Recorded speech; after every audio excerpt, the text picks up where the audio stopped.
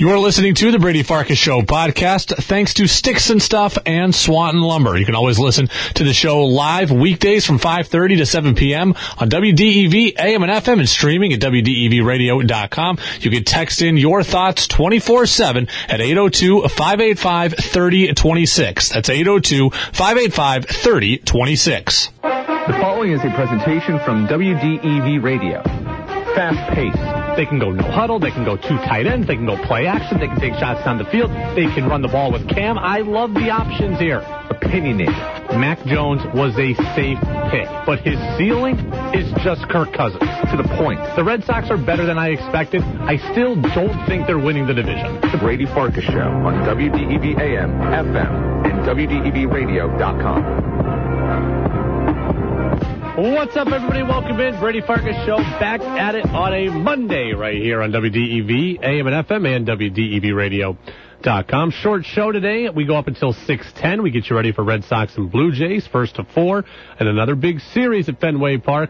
We'll also get you ready for Patriots training camp, which opens up this week when Doug Kyed of Pro Football Focus joins us at 5:45. And part-time Jack is back after a week of vacation, so he's back at it. He and I will have some more discussion today on the Brady Farkas Show podcast channel, so subscribe to us there on Apple Podcasts and on Spotify. By the way, before we get started, an unbelievable game yesterday for the Red Sox and just an unbelievably weird weekend. I said last week, you can go find the tapes, I said it, I thought the Red Sox would take 3 or 4 from the Yankees. I thought that they would really bury the Yankees in the AL East race. But I had no idea that it was going to happen like this. Friday was the only game that happened the way it was supposed to. Thursday night, Red Sox had no business winning that one. Yankees with the 4 wild pitches and blowing the 2-run lead the 9th.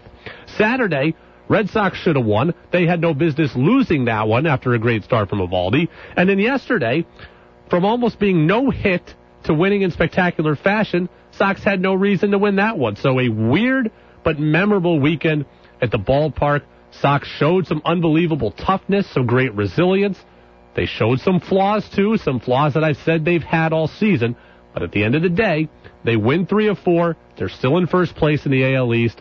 And they've pushed the Yankees to 9 games back, and they have pretty much put them out of the division discussion and, kind of pigeonholed them to wild card or bust. Baseball taketh and it giveth. Yes, it was a weird weekend. You can get in on the Napa Morrisville, Napa Waterbury text line, 802-585-3026, your locally owned Napa stores in Waterbury and Morrisville. Jack, let's get going. 5, 4, 3, 2, 1.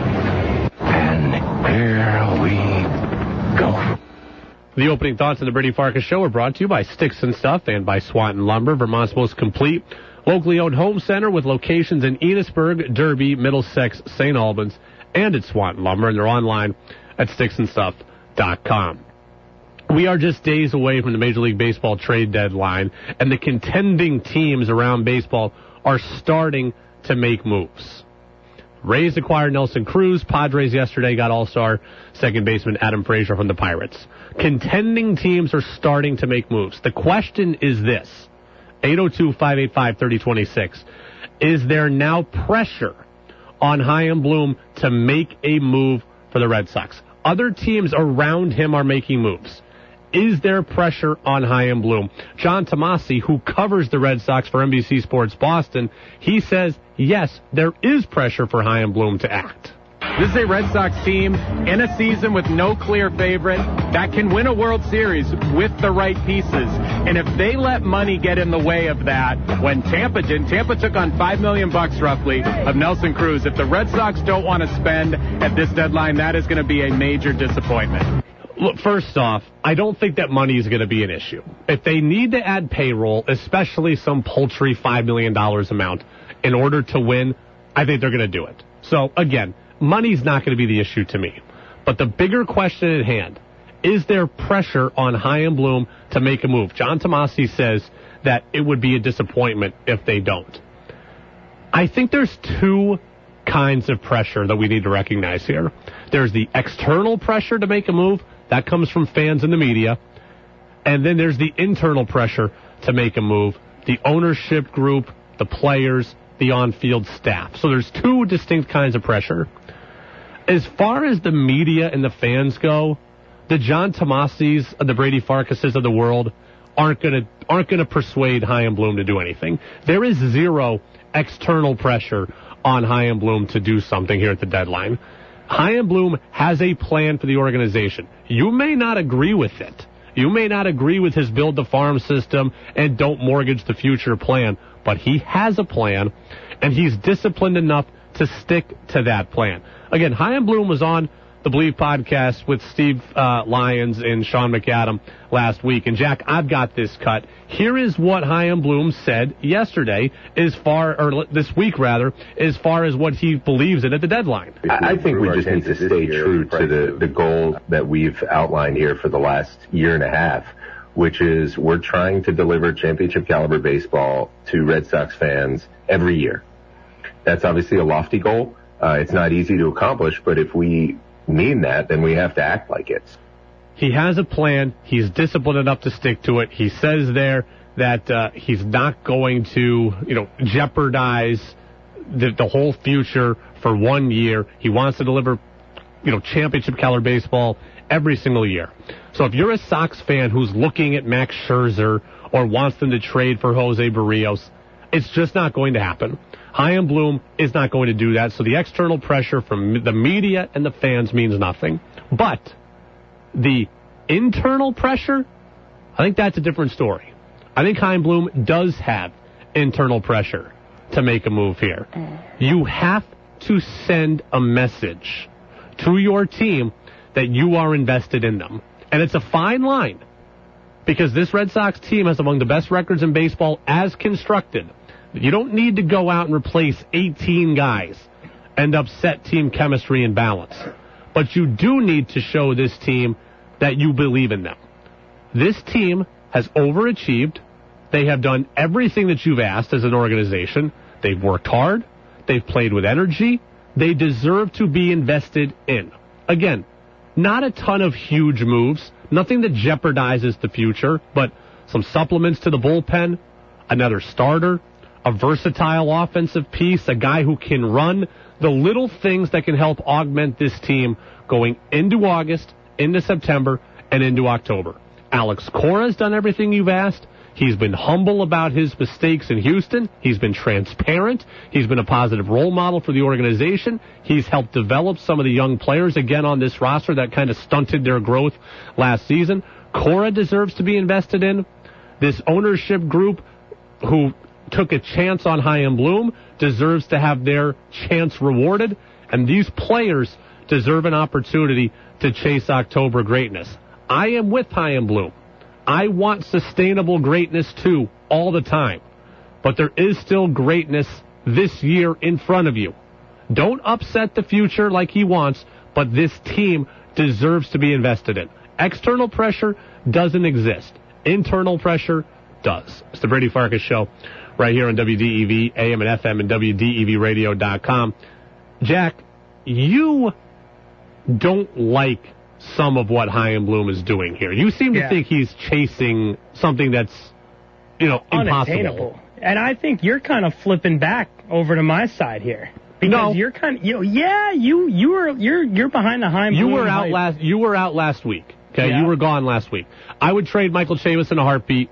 I would trade Jay Groom in a heartbeat. Mm-hmm. I would trade any prospect not named Duran, Wong, Siebold, anyone that we really care about. Jeter. Yeah, Jeter Downs. I don't want to trade those guys. But if you want to trade prospects 11 and 18, or you want to trade Chavis, that doesn't matter to me. I'm fine with that. Okay. But I still don't want to trade any of the people that Chaim Bloom doesn't want to trade. But you've been saying, you're behind Chaim Bloom in this whole sustainable future, but now we're starting to hear a little, but this year's important too. This year's important too, but on the peripheries of the roster. I just think that you don't need to go get Craig Kimbrell and upset the balance there with Matt Barnes and Ottavino and what those guys have done. What if Kimbrell doesn't cost a Cassis? What if he doesn't cost a Durant? Sure, but he's not going. Sure. If you can get with your mid to bottom third farm system, if you can go and get one of the premier closers in the game for your 20th prospect, which for good farm systems is like the 40th best prospect, then sure, you can't, which is why I have discounted it from the start. You seem to think, though, that building a sustainable winner is not possible. I don't. A constant winner. Yes. So you would rather, it sounds like, have what we had before. Win the World Series in 2018, take 2 years off, rebuild the whole thing, be back at it again in 2021, win it again, and then be awful for 2 years. You seem to be okay with that, and a lot of fans are. I'm not okay with being awful, because every year I want to go into spring training and I want to think that the team has a chance to win the World Series. However, I understand that after 2 months into the season, that the team is not going to be playoff ready. But see, that's what Chaim Bloom wants. Chaim Bloom wants to be relevant and have a seat at the table every year. And that's what you just told me you want. But you just told me you think it's impossible. I do, because we all know every year, every team goes into spring training and they think they're the one that's going to be hosting the Commissioner's Trophy, that piece of metal, as Rob Manfred so candidly put it. But it's just not possible. And Chaim Bloom wants to make the postseason every year. You can't make the postseason every year the way Major League Baseball currently is operating. I think it's completely possible to build a sustainable winner, and I think it's completely possible to be in the conversation every single year. I think you're caught up in this honeymoon phase. Look at the teams. I really do. Look at the teams who are good around baseball. They've built really good cores from within. That core then grows. You sign a few outside guys, a few of your guys go away, if you come in and replace them from the farm system, the cycle feeds itself. Look at the Astros. I understand they were awful for years. They build from within, they get pretty good. They add Greinke, Verlander, Brian McCann, Michael Brantley. They add all those guys along the way. They're still pretty good. Then they lose some guys, Springer leaves, some guys get older, some guys get hurt, but boom, internal options come and replace them, and here they are, tied for the best record in the American League. Hold on. The Dodgers build from within. Kershaw, Jansen, Bellinger, Seager, Buehler, Urias. They make some savvy moves. Justin Turner, Chris Taylor, Max Muncy. Flex some muscles to get Mookie Betts. The Dodgers, 9 years in a row, I believe, they've won the NL West. Sustainably good. We think the Padres are good for a long time coming. Why? They've built up the system. They've spent when appropriate. They've cashed in those lottery tickets for big trades. They look set up for a long time. So you can build what we think are sustainable winners and be sustainably good. The teams that have thrown money at things, the Yankees have thrown money, bad. The Nationals have thrown money, bad. The Pirates won a World Series in the last 2 years. I understand that, but they're not sustainably good. The Pirates, they threw everything at one run to make the playoffs. And in doing so, they got rid of Tyler Glasnow, Austin Meadows, and this kid, Shane Batts or whatever, who's the number 4 prospect in baseball. Teams, you can be sustainably good. You just have to do it smart. And that's what Chaim Bloom is trying to do. How many teams, with the exception of the Giants, have won multiple World Series this decade with the same core? There would be just the Giants. But so that tells you right now that you cannot be a consistent World Series contender. The Astros did it, but the Astros had external factors in them. The Dodgers did it, but they also had to go out and they had to buy the pieces to go win their World Series. You can absolutely be at the table every year. We think about it in the NFL, okay? Patriots were at the table every year. The Steelers were at the table every year for a long time. The teams that won free agency never won. Cleveland didn't win. The Jets didn't win. Detroit didn't win. Teams that throw money at things and don't draft and develop don't win. You can be sustainably good in the NFL, Jack, in the NFL and the MLB. Let me end it with this thought here, Jack. You want to buy a $1 million house, okay? You only have $800,000. You're pretty close, but you don't have the million. A guy comes to you and says, "Hey, I'll get you the million," and you give him your $800,000. He gets you the house, but boom. Pretty long after that, you can't make the payments, and the guy comes to try to break your kneecaps. So you go with the quick fix. It's there, and then a very quick fall. Chaim Bloom is the guy who says, you know what?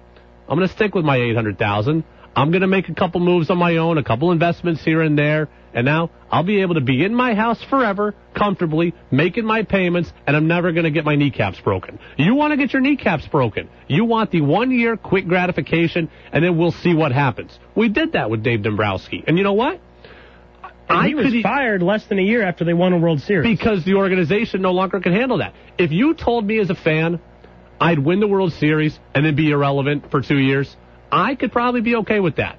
But most of Red Sox Nation didn't seem to be okay with going 24-36 and finishing behind the Orioles last year in the AL East. So if you're not okay with that, then you need to be okay with this. And what this is trying to erase the 1 up, 2 down, 1 up, 2 down nature of what the Red Sox have been doing. So if you don't like what we saw last year, you better like this. It's the Brady Farkas Show right here on WDEV, AM and FM, and WDEVradio.com. Exciting times for the Red Sox. Again, they open up a series with the Blue Jays tonight, but it's also exciting times for the Patriots. They report to camp this week. A ton of money spent on the offense, a ton of money spent on the defense.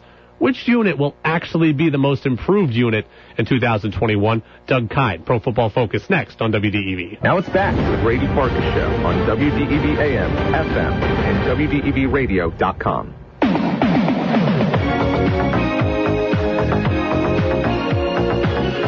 Welcome back in, Brady Farkas Show right here on a Monday on WDEV, AM and FM, and WDEVradio.com. I want to transition away from the Red Sox, great win last night, and move over to the Patriots, since we are your home for Patriots football, and the Pats open up training camp this week. To help us break it down is Doug Kyed, formerly Patriots reporter over at NESN, but now just took a new job over at Pro Football Focus. So, Doug, thanks for being with us. How are you? Absolutely. I'm doing well, Brady. How are you doing? Good. Excited for Patriots football. We played this game last week. I'm going to ask you this question now. Fill in the blank. The Patriots season is a success if? Patriots season is a success, I'd say, if they make the playoffs. I think that's a pretty good ground floor, I'd say, for the 2021 Patriots. Clearly, they missed the playoffs last season, but after making as many moves as they did, I think that you have to expect them to at least be in contention for the playoffs, and you would hope that they would actually make the postseason after spending as much money as they did, because they've got so many of those guys on low salaries this season as well. This might be really the best year to compete before those salaries balloon a little bit, and they'd be able to spend less money next season and in the future. With the money spent on offense and the money spent on defense, coupled with Dont'a Hightower coming back, which unit do you think is more improved this season? I think I'd actually say the defense. The defense was in rough shape last season. I mean, you had guys on the defensive line and at linebacker in some games who would, barely crack a practice squad in normal years. You had, no offense to these guys, I'll list some of the names, but, you had Terez Hall starting games, you had Nick Thurman playing a lot, Carl Davis was brought off the street, Akeem Spence. Now, it really feels like they've got legitimate NFL players at a lot of those positions. And beyond even, signing Matt Judon, getting Dont'a Hightower back, you've got guys on defense like Kyle Duggar and Josh Uche who should be able to take a pretty significant step forward now in 2021. So I expect the Patriots defense to be one of the best in the NFL. Didn't even bring up, Kyle Van Noy, Jalen Mills, some of these other guys. The offense certainly will take a major step forward this season, but you're still talking about one of the weaker pass-catching cores in the NFL that is surrounding Cam Newton and Mac Jones. Really good offensive line, solid group of running backs, but I just expect the defense to be one of those top-tier units, which would be a significant leap forward from last season. On that defense, Stephon Gilmore is kind of the anchor of that defense. He has reported to camp. He's on the PUP list to start, but where do you think this ends up for Gilmore? I think ultimately he sticks around. I think that that's the most likely set of situations, whether that is, with a 1-year contract bump, something similar to what we saw last year, even though they can't borrow that money now, they kind of have to rip up the deal and give him a new 1-year deal, or with an extension. I just think that that's the most likely circumstance, especially with him coming off the quad injury. I think that teams might be hesitant to trade for a cornerback who's, 30 years old on the last year of his contract and give up what would make it worth it for the Patriots to give up one of the best cornerbacks in the NFL if healthy. Doug Kyed, Pro Football Focus, with us here on the Brady Farkas Show on WDEV, AM and FM, and WDEVradio.com. What was your experience like last year covering the team in the COVID year, and what was it like covering Cam? What did you think of him overall? It was definitely a strange year. I wish that I would have gotten a chance to get to know Cam Newton better. I think that we got to know him pretty well, or as well as we possibly could through those Zoom conference calls. Very, very good guy from everything that we experienced. Held himself very accountable. Obviously, we saw that every week, win or loss. So I don't know. Like I said, I wish that I would have got to know him a little bit better because it was such a unique experience covering Tom Brady for as many years that I did, that, being on a beat, I would have liked to have been in the locker room and been there in person with Cam Newton, since I only covered, 4 games that Tom Brady didn't play previously, and those were the games there by Jimmy Garoppolo and Jacoby Brissett. But overall, definitely a strange year where everything was via Zoom. I will say, though, that, give credit where it's due. Patriots usually aren't known as a team that's accommodating to the media, but we were getting more players than probably any other team on those daily Zoom conference calls. So, shout out to Stacey James. They really did do a good job of making the best of a bad situation. I think it's probably different for every player, the having fans in the building again versus not having fans in the building. I think some guys were probably aided by not having fans in the building. I don't know how this is going to go for Cam. I can see a scenario where he's uplifted by the fans and rides the momentum and plays better. Or I could see a scenario where he struggles and the fans get on him and he's even worse. How do you think the fans impact Cam in 2021?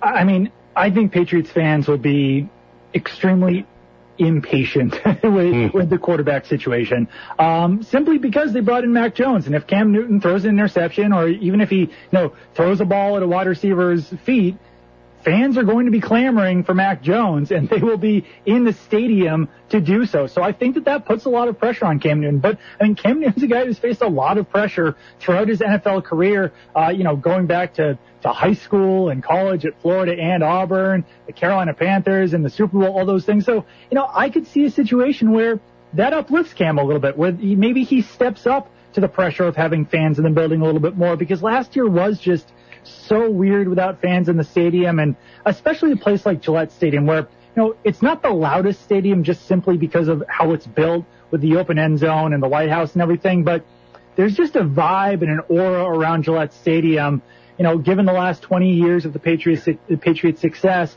and that's something that Cam Newton didn't get to experience yet as a home player. So I'm really curious to see how he does face that pressure, how he stands up to it. But like I said, Cam Newton's faced a lot of pressure throughout his NFL career, so that's certainly something that could actually help him just as much as it could hurt him, with maybe the quick trigger finger that Patriots fans want at the quarterback position. I hate 2-part questions. I never try to ask them, but I'm going to break my own rule and ask one now.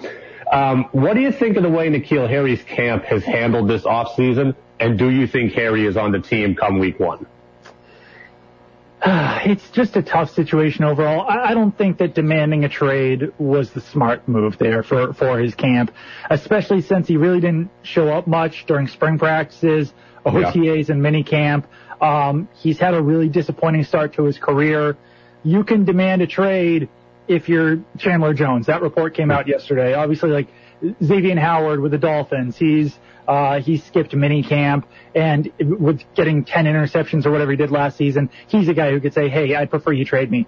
When you only have, 400 yards over the first 2 years of your NFL career, you can't really be making demands. And I think the statement that was put out by N'Keal Harry's agent, praising him and saying how he's good at everything, well, we haven't seen that yet. So ultimately, I'd say that just based on how the Patriots wide receiver position is constructed, it still seems pretty likely that N'Keal Harry's on the team. If he's not, it would be Isaiah Zuber or Christian Wilkerson or, Trey Nixon, who was a 7th-round pick this season. There's just not that obvious name who's going to step into that 5th wide receiver role. So I think that N'Keal Harry certainly enters training camp with a leg up on that competition. But if he falters, and then after the fact that they demanded a trade, I don't think that Bill Belichick would be hesitant at that point to cut bait with him, because it almost seems like that trade demand shifted the public favor in the Patriots' way, almost just based on, it seems like a lot of people were kind of laughing at the trade demand, and it would look bad for the Patriots to trade or release a first-round pick from 2019, but at the same time, if he's going to cause an issue, then it almost forces it a little bit more. Cam Akers out for the season in Los Angeles with the Rams. I advocated last week. I said the Patriots should call the Rams and try to offer up Sony Michel for a late-round draft pick. I don't know that that's likely, but do you think that Sony Michel really is needed on this team? It's tough because, technically he was last season.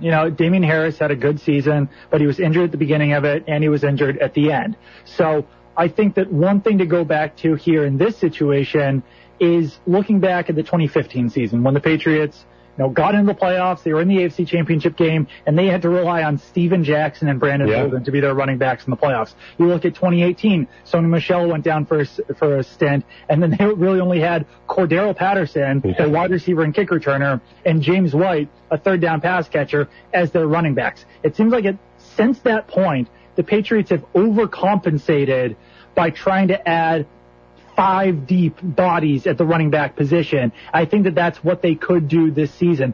That being said, they kind of go a little bit more 6 deep right now. If you're looking at Damian Harris, Sony Michel, Ramondre Stevenson, Brandon Bolden, J.J. Taylor, and James White. So that's 6 running backs right there. So one of them does become expendable. If J.J. Taylor looks really good during training camp and preseason, if Ramondre Stevenson looks really good during training camp and preseason, then maybe you could trade Sony Michel, because if you don't want to give up those guys, if you don't want to, expose them to the waiver process, then it might be easier to trade Sony Michel for something and then keep around the younger guys who are cheaper and who are signed past this season.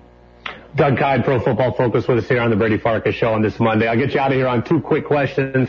Not named Mac Jones, the Patriots rookie you're most excited about at camp that we should be following is who? That's a really good question. I guess just as far as training camp goes, Christian Barmore, the second-round pick, just because we didn't get to see much of him during minicamp and OTAs, just because the pads aren't on, you don't really get that much out of defensive tackles. He was kind of on and off the practice field. He said that he had a kind of a bad reaction to the vaccination, so that caused him to miss some time. So I think that he would be the guy that I would be the most excited about. But really, Ronnie Perkins is right up there with him, the 3rd-round pick out of Oklahoma. He was one of the most impressive rookies that I saw just on film after the Patriots draft, drafted their full draft class. So I would go Barmore, but Perkins is right up there with him. You've moved over from Nesson and the Patriots beat to covering the whole league at Pro Football Focus. What are you going to be doing so we can all follow along?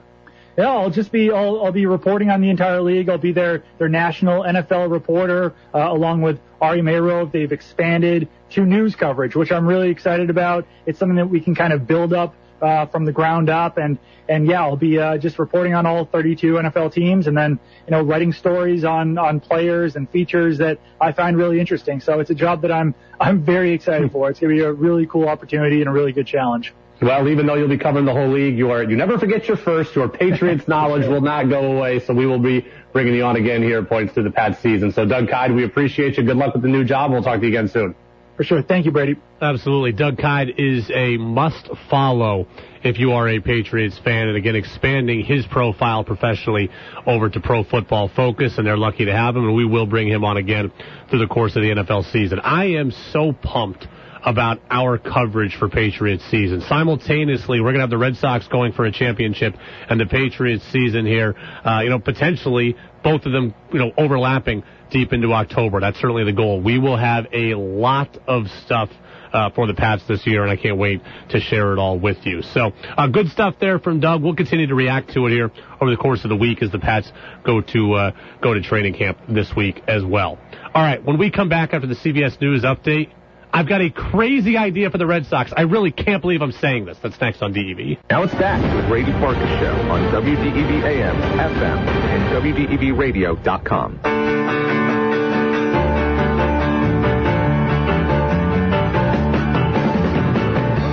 Welcome back in. Brady Farkas Show right here on WDEV AM and FM and WDEVradio.com. Red Sox baseball coming up 7 minutes from now. Sox and Blue Jays will have it for you game 1 of a crucial 4-game series. The show brought to you in part by Evan Hallstrom Racing. Evan Hallstrom, an 18-year-old driver out of Northfield, Vermont, races on the Pro All-Star Series for the super late models. He's raced at Thunder Road before, and certainly I'm pumped I'm going to be out at Thunder Road on Thursday for WDEV night. Part-time Jack, if you want to come to Thunder Road, let us know. But it's a Thursday night? There's Thursday night, yeah. I'm going to be here, so might as well. WDEV night, we'll all be there hanging out with the crew. So Evan Hallstrom has raced at Thunder Road before. He's an 18-year-old again, and one of the top young drivers in Vermont. Red Sox lineups in about 5 minutes, but I got to say this. This is a crazy idea, and I know it's a crazy idea, but I'm starting to talk myself into this. buying for right now and screwing the future? If money isn't an issue, I'm starting to wonder if the Red Sox should acquire Eric Hosmer from the Padres. The Padres are itching to get rid of Eric Hosmer's contract. He's got 4 years and $56 million left after this year. So basically, he's got the rest of this year plus 4 more. He's probably got approximately 4.5 years left and about $64 million. I know that's a lot. It's a lot of money for a guy who isn't as good as he used to be. But I'm going back and forth on this internally, and I'm talking myself into this. The Padres want out from Hosmer's contract, and in order to do that, they're willing to give up significant prospect value. That comes from Ken Rosenthal of The Athletic. So basically, I think the Padres could give the Red Sox, Hosmer, but also give them prospects. High and Bloom, I believe, could acquire Hosmer and buy prospects. This is exactly what he did in the offseason with Adam Ottavino. The Yankees didn't want the $8 million that Ottavino was owed. Bloom said, we'll pay it, but you're giving us a prospect too. He bought a prospect. I'm wondering if Chaim Bloom could do that here with Eric Hosmer. Bloom wants to rebuild the farm system. We talk about the future all the time. If Chaim Bloom can buy prospects without having to give up anything but money, that's a huge win to me. He has been turning over every stone to find talent. This is another stone I think would work. Chaim Bloom could infuse more talent at no other player or prospect cost just by, acquiring Hosmer. And second, Jack, you want to invest in the now. Mm-hmm. I think Eric Hosmer could help this team try to win a World Series. I know he's not worth the money he's being paid, but we've talked about the need for a left-handed hitting first baseman, and Hosmer's a guy hitting .270. He's got an OPS 40 points higher than Bobby Dahlbeck does. He could add a lefty bat to this lineup. Heck, if you want to play him every day, he's got completely even splits. He hits lefties just as well as he hits righties, so he could replace Dahlbeck entirely. He doesn't hit for a ton of power, but in this lineup, he doesn't need to. He hits for average. He doesn't strike out. He's won a World Series before. He could benefit from a deep lineup and a better hitting ballpark. I think Eric Hosmer can help the Red Sox win this year. I think he can probably help next year when the Red Sox presume to have a window that's still open. I know the prospects can help. I get it. The end of the deal could be a bottomless pit. They could be left with 3 years and $36 million for a 35-year-old who's no good. I understand that. But if money doesn't matter, Chaim Bloom can buy prospects, can buy a first base upgrade this year, and I think can have Hosmer for at least this year and one more where he can hold down the fort until Tristan Casas is here. Money is the only reason for the Red Sox to not make this deal. And if money doesn't matter, I think I'm starting to talk myself into this. It's a great idea. It helps the right now. It even helps down the line. And Eric Hosmer's still an above-average hitter who plays every single day. Yeah, he's durable, and he's a great defensive first baseman. Multi-time Gold Glove winner. He's not worth the 8 years and $170 million. He's still an above-average hitter in this league, and that's what Boston needs at first base right now. So if you can get Hosmer, and it's just, so basically you got to think about this as two separate trades, and we're going to get into this on the expanded podcast version of the show here. You and I are going to talk about this. Think about this as two separate trades, basically. Hosmer's being acquired for just money. That's it. There's no player there. It's Hosmer for money. And then the Padres are also going to kick in 2 prospects. Well, you're probably going to have to give up something to get those 2 prospects, but what is it? I don't think it's as much as you think. So we'll talk about that. And I will tell you this.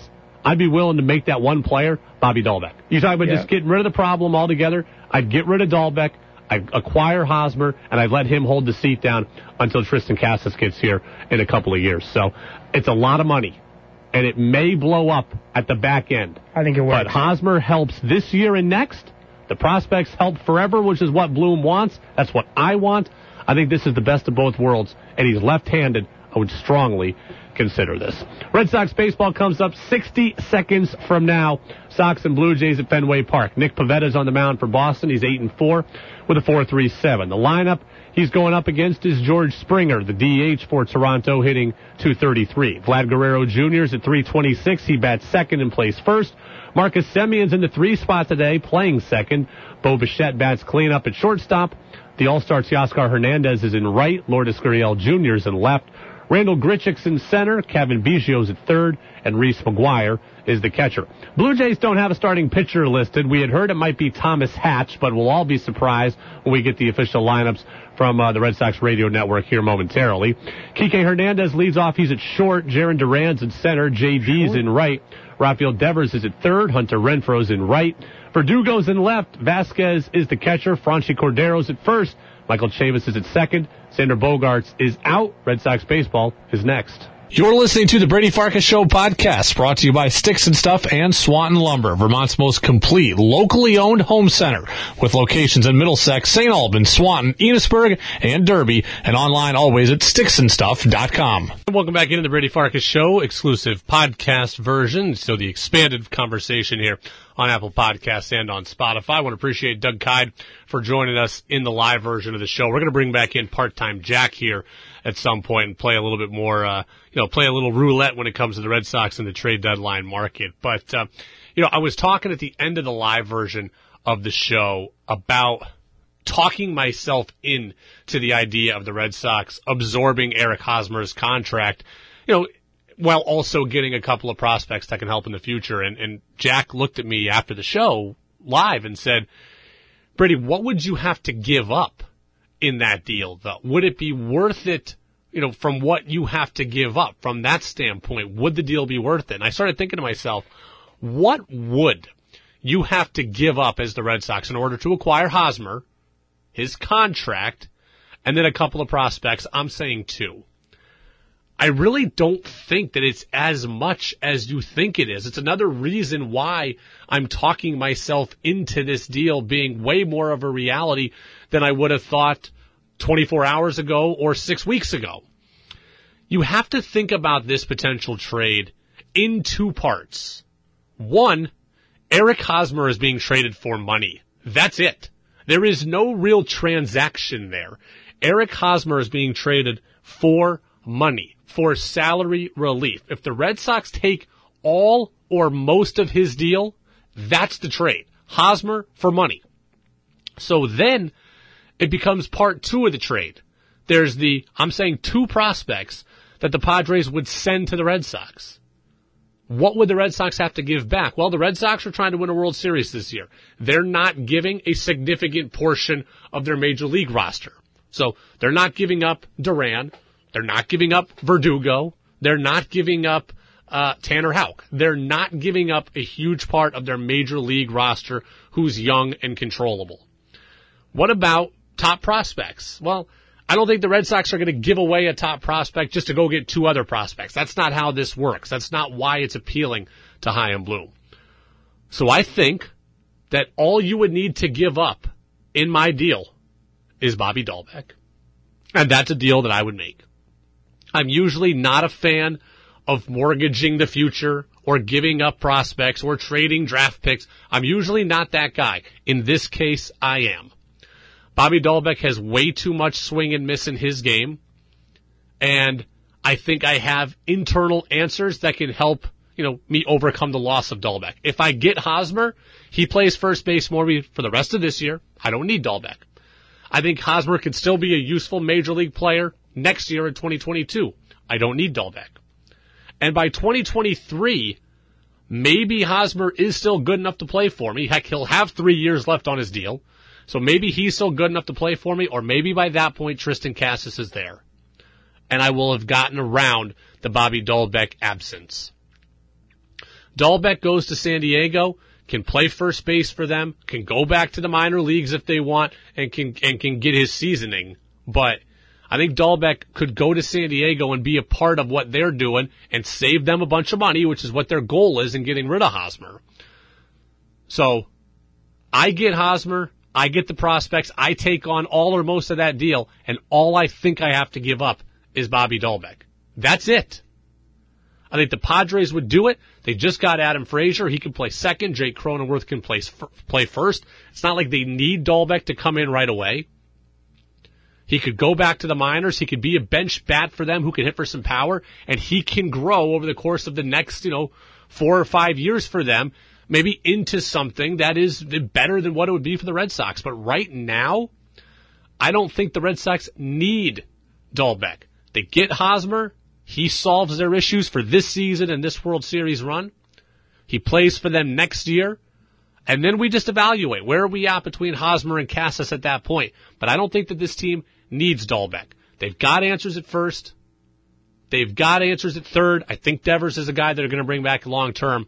At DH, I don't know. But I'll play that game 2 or 3 years down the road. Right now, this deal helps Chaim Bloom in every way that he likes to be helped. Hosmer upgrades first base for this year's World Series run.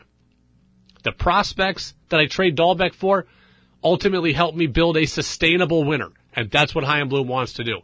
Chaim Bloom is very creative. This would be a creative deal. It would require a sign-off from ownership on taking on Hosmer's contract and understanding that there's risk in that contract at the end of it. But it's a deal that I would make. The opportunity to upgrade my team now while also buying prospects for the future. And all I have to give up is Bobby Dahlbeck, a guy who, strikes out in a third of his plate appearances or more. That's something that I'm willing to do. It's the Brady Farkas Show on WDEV, AM and FM, and WDEVradio.com.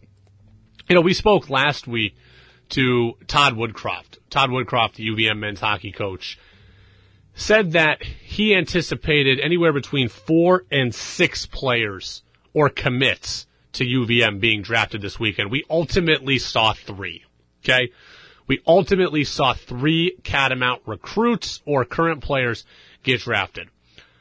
I would say that number is mildly disappointing based on the expectations that we had, but it's still a huge success considering where this team has been in the past. Here was Todd Woodcroft to the media on Saturday night after the draft was over. What it's talking about is the present right now of the program, but also the future and what we're building towards. And I think when you can have players on your roster who have been recognized by the greatest league in the world as being one of 200 odd people to be drafted to be the property of an NHL team, that shows that we're marching in the right direction. It does show that UVM is marching in the right direction. Again, 3 is mildly disappointing when I thought maybe there'd be 5 or 6. But all in all, this is still a huge win for the UVM men's hockey program. It's the first time since 2007 that 3 commits or current players were drafted in the same draft.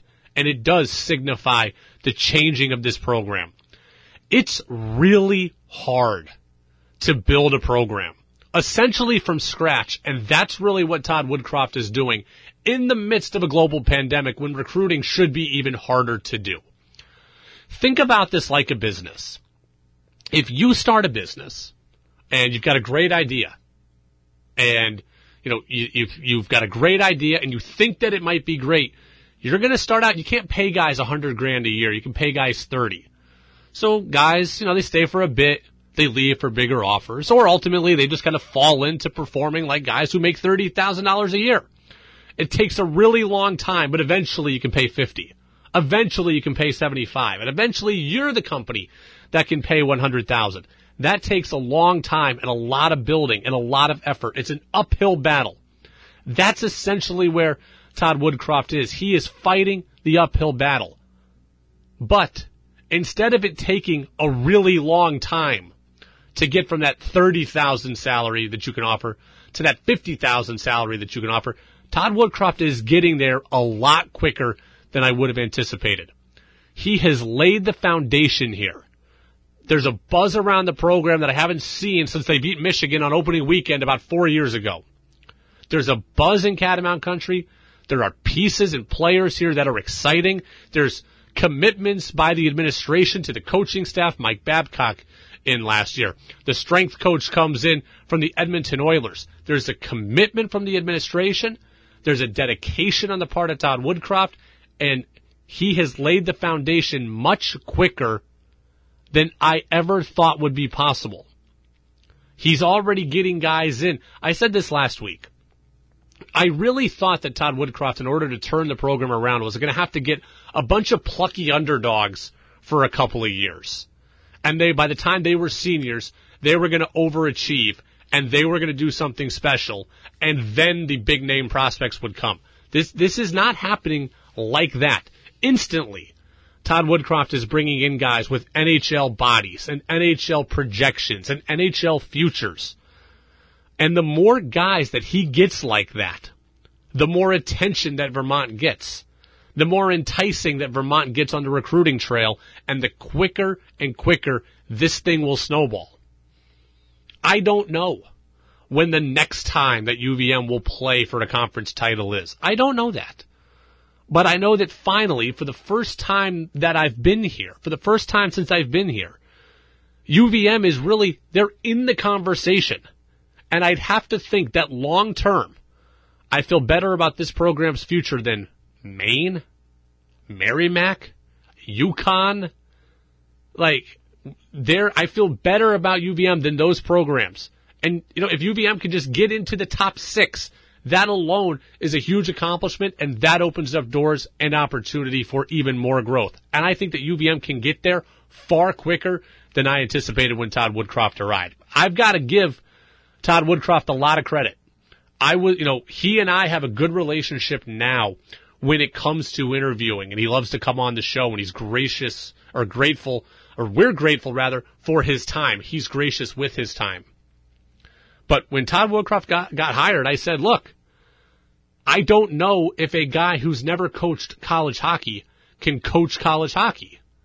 I don't know if a guy who doesn't have experience recruiting can recruit at the level that this program needs. Well, Todd Woodcroft has proved me and anyone else wrong in that regard. He's got the network. He's got the resume. He's got the pro experience that these guys are coveting. And he has scoured the world for talent. Kazakhstan, Finland, Canada, the U.S., Sweden. He has found talent everywhere. So, can Todd Woodcroft do the job? Absolutely. Was I wrong? Absolutely. And the fact that they've got 3 players drafted, barely a calendar year after Todd Woodcroft got hired, signifies to me a real excitement and a real growth about this Catamount program. And I frankly can't wait now for October. We're 3 months away from the time the season will start. And I've never been more excited about Catamount hockey than I am right now. It's the Brady Farkas Show, the expanded version, right here on Apple Podcasts and on Spotify. All right, we do it every single day. Who's saying what? Whoa, whoa, whoa. What did he say? I don't like the signing. I'm not happy about the signing. Okay. I think about 99.5 of New England is upset with this news today. They really said that? Having him back in the dugout obviously makes me want to beat them more. We don't like those guys. They don't like us. It's time for Who's Saying What on the Brady Farkas Show on WDEV AM, FM, and WDEVradio.com. All right, we just had Doug Kyed on the live version of the show from Pro Football Focus, covered the Patriots for a number of years at Nesson, so certainly knows the Pats very, very well. I asked Doug about the effect of playing in front of a full crowd on Cam Newton. It's something that he didn't get last year. And I said, look, is Cam going to rally behind the momentum of the crowd and play better, or is he going to fall to, the boos and jeers and pressure and shrink in the moment? Here's what Doug Kyed had to say to us. There's just a vibe and an aura around Gillette Stadium, given the last 20 years of the Patriots' success. And that's something that Cam Newton didn't get to experience yet as a home player. So I'm really curious to see how he does face that pressure, how he stands up to it. I think Cam Newton is going to respond well to the pressures of this season. I think Cam Newton is a guy that we don't give enough credit to in terms of all the adversity and all the pressure he's already dealt with in his career. Look, he made a huge mistake when he was younger, got kicked out of Florida, goes to junior college. With that, there comes pressure and accountability. Goes to Auburn, plays in a national championship game, wins the Heisman Trophy. With that, in that season, there's pressure and expectations. He goes number 1 in the draft. There's instant pressure and expectations. He signs a huge contract. Instant pressure and expectations. He comes to Foxborough and has to replace Tom Brady. Instant expectations. You talk about, Doug says there's an energy and an aura around Gillette Stadium. Well, there's a Tom Brady effect around one Patriot place, and Cam Newton dealt with it all of last year. I don't think that Cam Newton is going to be intimidated by the crowd. If the crowd doesn't love him, I think he will be hurt by it, but I don't think that it's going to cause him pressure. I don't think he's going to go into games or series thinking, what will the crowd say if I do X, Y, or Z, or if something happens? I don't see any of that. I really think that if Cam comes out early and plays well, the crowd is going to respond and love him. The Patriot fans have been forced out of their building since 2019, since the end of the 2019 season. They've waited a long time, and I don't think that means that they'll be real patient upon getting back, but they want to embrace their team again. They want to embrace their players again. I think Patriot fans will go into the 2021 season looking for things to love rather than things to bitch about. And if Cam Newton plays well, I think Patriot fans are absolutely going to jump on the Cam Newton bandwagon. They're going into this season looking for hope, looking for things to fall in love with. They've been away from their team for so long. They're looking for something to rally behind. And Cam Newton, if he's playing well, can be that thing that they can rally behind. And I only think that having those fans there will ultimately uplift Cam. Cam is a guy who's dealt with a lot of pressure before, and I think he's dealing with a lot of internal pressure. Nothing that the crowd or the media does to him, I think, at this point, will break him down. The only thing that can break Cam down is Cam himself. But I do think that the crowd can pay huge dividends for him, especially if he's playing well. All right, I want to finish up here on the Brady Farkas Show, the expanded conversation, by bringing back in part-time Jack, who was with us on the live version, obviously. And, Jack, I mentioned this in the live version. I mentioned this earlier in the expanded conversation. I am interested, at least in the idea of acquiring Eric Hosmer and prospects for somebody like Bobby Dahlbeck. I'm interested in that. I know it's not perfect. I know there's risk, especially long-term, but I'm interested in it for the Red Sox. I think it helps them now, and I think it helps them with the prospects in the future. You're much more focused on the right now with this 2021 team. So you've got guys you want the team to be interested in, and I know you had a couple of names you wanted to bounce by me. Absolutely. And the matter of the fact is that I think Chaim's living this fairy tale dream of trying to be able to compete every single year. And I think for Chaim, competing every single year means making the playoffs. And while that was a reality 10, 20 years ago, it's not the reality in modern day baseball. So I've got a list of, it looks like 10 names up here. I want to bounce off. You don't have to go through all of them. I'll go through the most important ones. Definitely the most important piece of need for the Red Sox is in the pitching staff. It doesn't really matter if it's rotation, bullpen. They just need arms, and they also need a first base bat. So I have a few names here with a few viable trade partners. Brady, you ready to go? Yes. All right, here we go. First name is starter Zach Wheeler from the Philadelphia Phillies. Absolutely not. The likelihood is zero. He's phenomenal. He's having a great year. He's under contract for a long time. It's got to be at least 4 years left at this point. It's not that he is too expensive. If he was a free agent and you told me that there were 4 years left and X amount of dollars, he would be worth it. What he's not worth is the significant prospect capital that it would take. You'd probably be looking at, 2 top 10 prospects and another top 30 prospect for Wheeler. And that still may not be enough. And that's too much of Chaim Bloom's future, for now. As good as Wheeler is, he's a guy who's been injured before. He's got to be approaching 30 if he's not there already. So I would say there's zero chance of that. And not to mention the Phillies with Dave Dombrowski, they're in it. every year they're in it. Whether they're going to win it or not, they're in the conversation every year. They've got too much invested between Bryce Harper and company, Real Muto. They're not rebuilding. They're looking to win, and Wheeler's part of that for them. Fellow Philadelphia Philly pitcher Zach Eflin. On the injured list right now, so I would say certainly more of a controllable piece and an affordable rate for Chaim Bloom. So certainly a guy, in the Nick Pivetta mold who they got last year, who they could get and have for a longer period of time. But once again, the Phillies are in it every year with Dave Dombrowski. I don't think they're selling off assets, especially the few young controllable assets that they have. And he's hurt right now. So it's not something I want to do if I'm the Red Sox, and not something that I expect the Phillies to do too. A guy that's having a career year right now and is familiar with the organization, Cincinnati Reds left-hander Wade Miley. What's his contract status? Can I look that up real quick? Yes, you may. And I believe he is on a very team-friendly deal.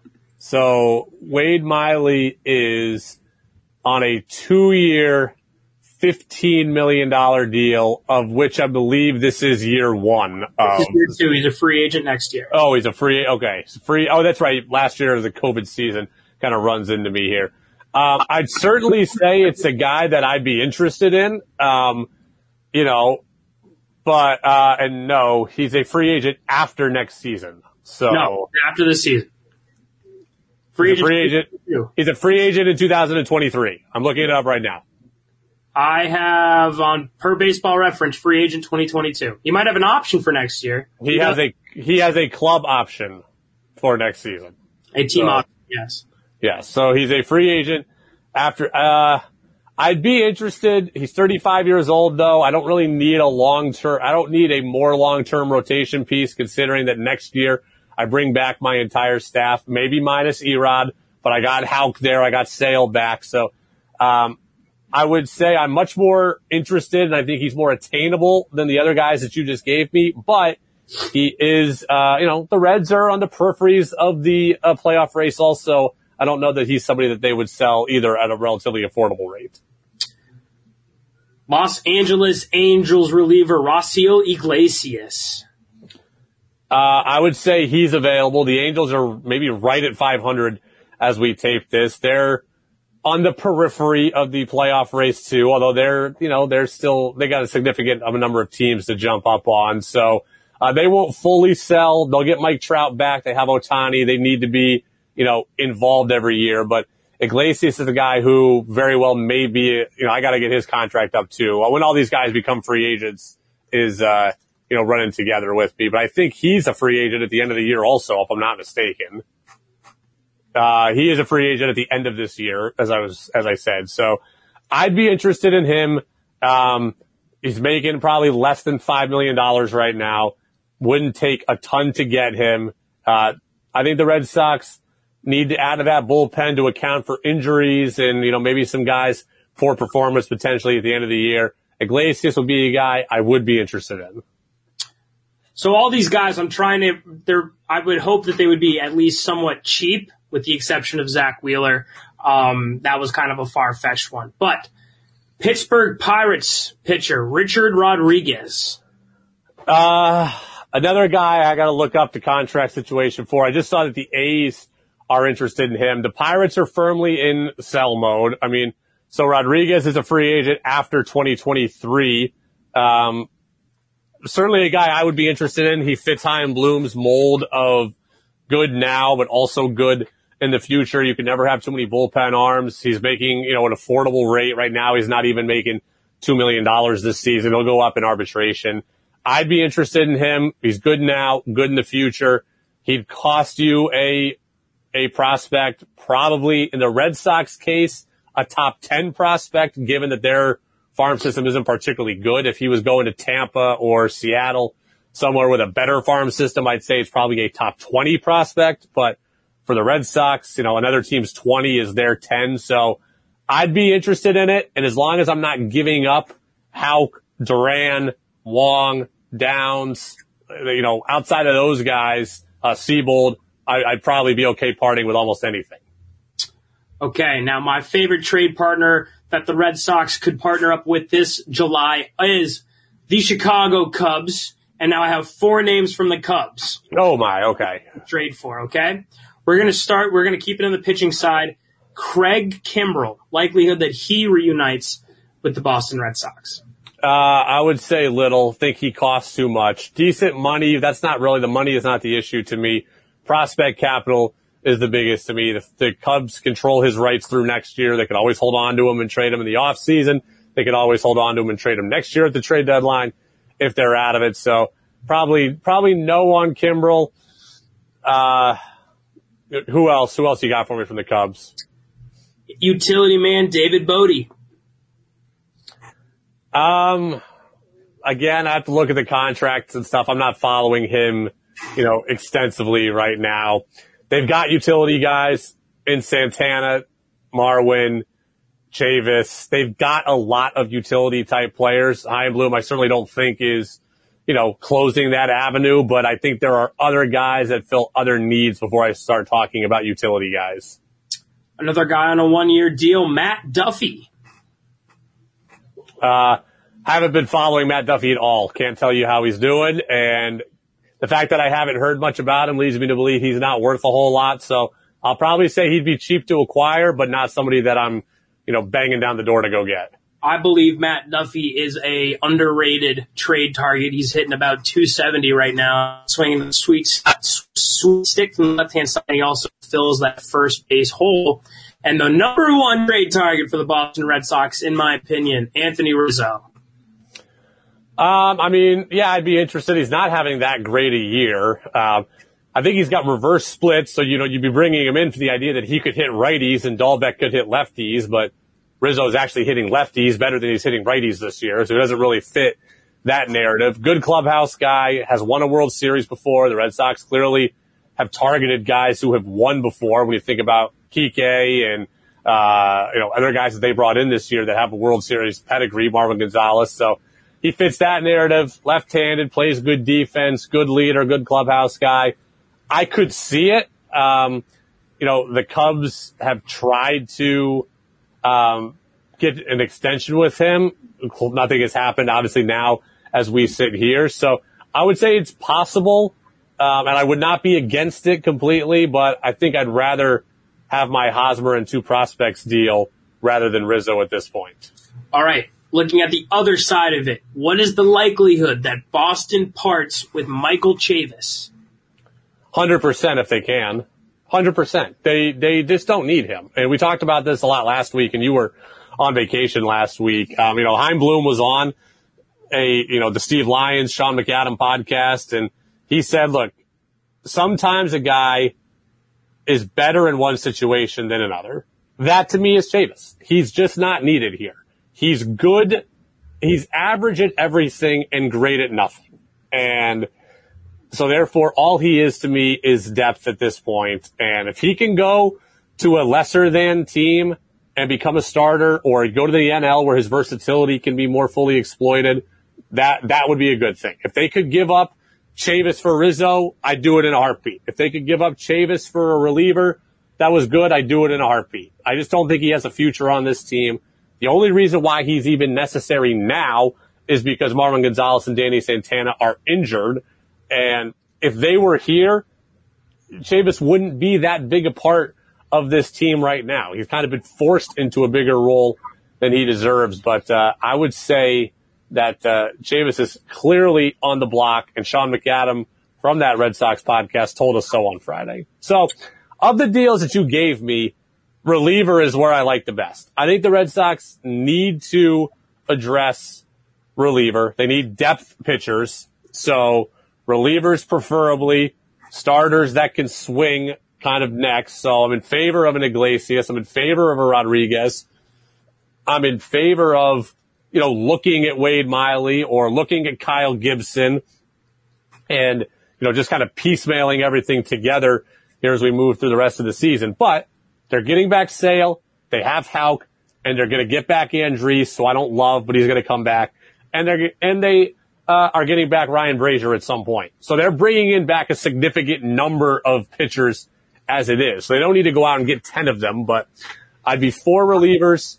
I'd be for a swing starter, and then I'm really for first base, and that's kind of where my Hosmer deal fits in. So, if Hosmer is not there and Rizzo can be had for cheap, I'd be fine with that too. But, I also, if you're acquiring Hosmer, as I said, I give away Dahlbeck. I trade Dahlbeck. But if you're getting Rizzo and just kind of stashing Dahlbeck in AAA, you are stunting his development. And at some point, you got to figure out, well, what am I trying to do with Dahlbeck here, and what's my long-term play? Because my play with Hosmer is pretty simple. Trade away Dahlbeck. Hosmer plays first base for me for 2 years, this year and next year. And then in 2023, we see where we're at with Cassis. And maybe Hosmer can still be my guy at 34, 35, or maybe Cassis is ready here and I cut bait with Hosmer if the Sox are willing to eat the money. And I think the Hosmer thing makes a lot of sense. So, what about Carlos Santana potentially? A guy who I think would absolutely be available. Had a decent year for the Royals. He's hit for some power. Always has had a good eye. I think could be good in that clubhouse too. Has been a part of playoff teams before when he was in Cleveland. The Royals and Red Sox have linked up, obviously, once before under Chaim Bloom when you talk about the Benintendi trade. So I think there's some continuity there. Royals are looking to rebuild. He's a switch hitter, is Santana. He's got a low batting average, as I recall, this year, but, does hit for some power, veteran leadership. So I think, we've talked for an additional 15 minutes here. The bottom line is this. The trade deadline is fun. This speculation is fun. The direction this team can go is fun. I don't believe that the Red Sox need to make a move in order to win. I think this team has gotten this far as presently constructed. I think they are good enough to go without a move. But I think they should make a move to send a message to the organization that we believe in this team. But I also don't think they have to go crazy. You listed 10 moves. I don't think they need to make more than one, maybe two of them. But it is a fun time. So part-time Jack, you're back at it again with me on Thursday. And this has been the Brady Farkas Show, expanded conversation on Apple Podcasts and Spotify, and always at WDEVradio.com. I'll see you tomorrow, everybody, at 5:30 right here on WDEV.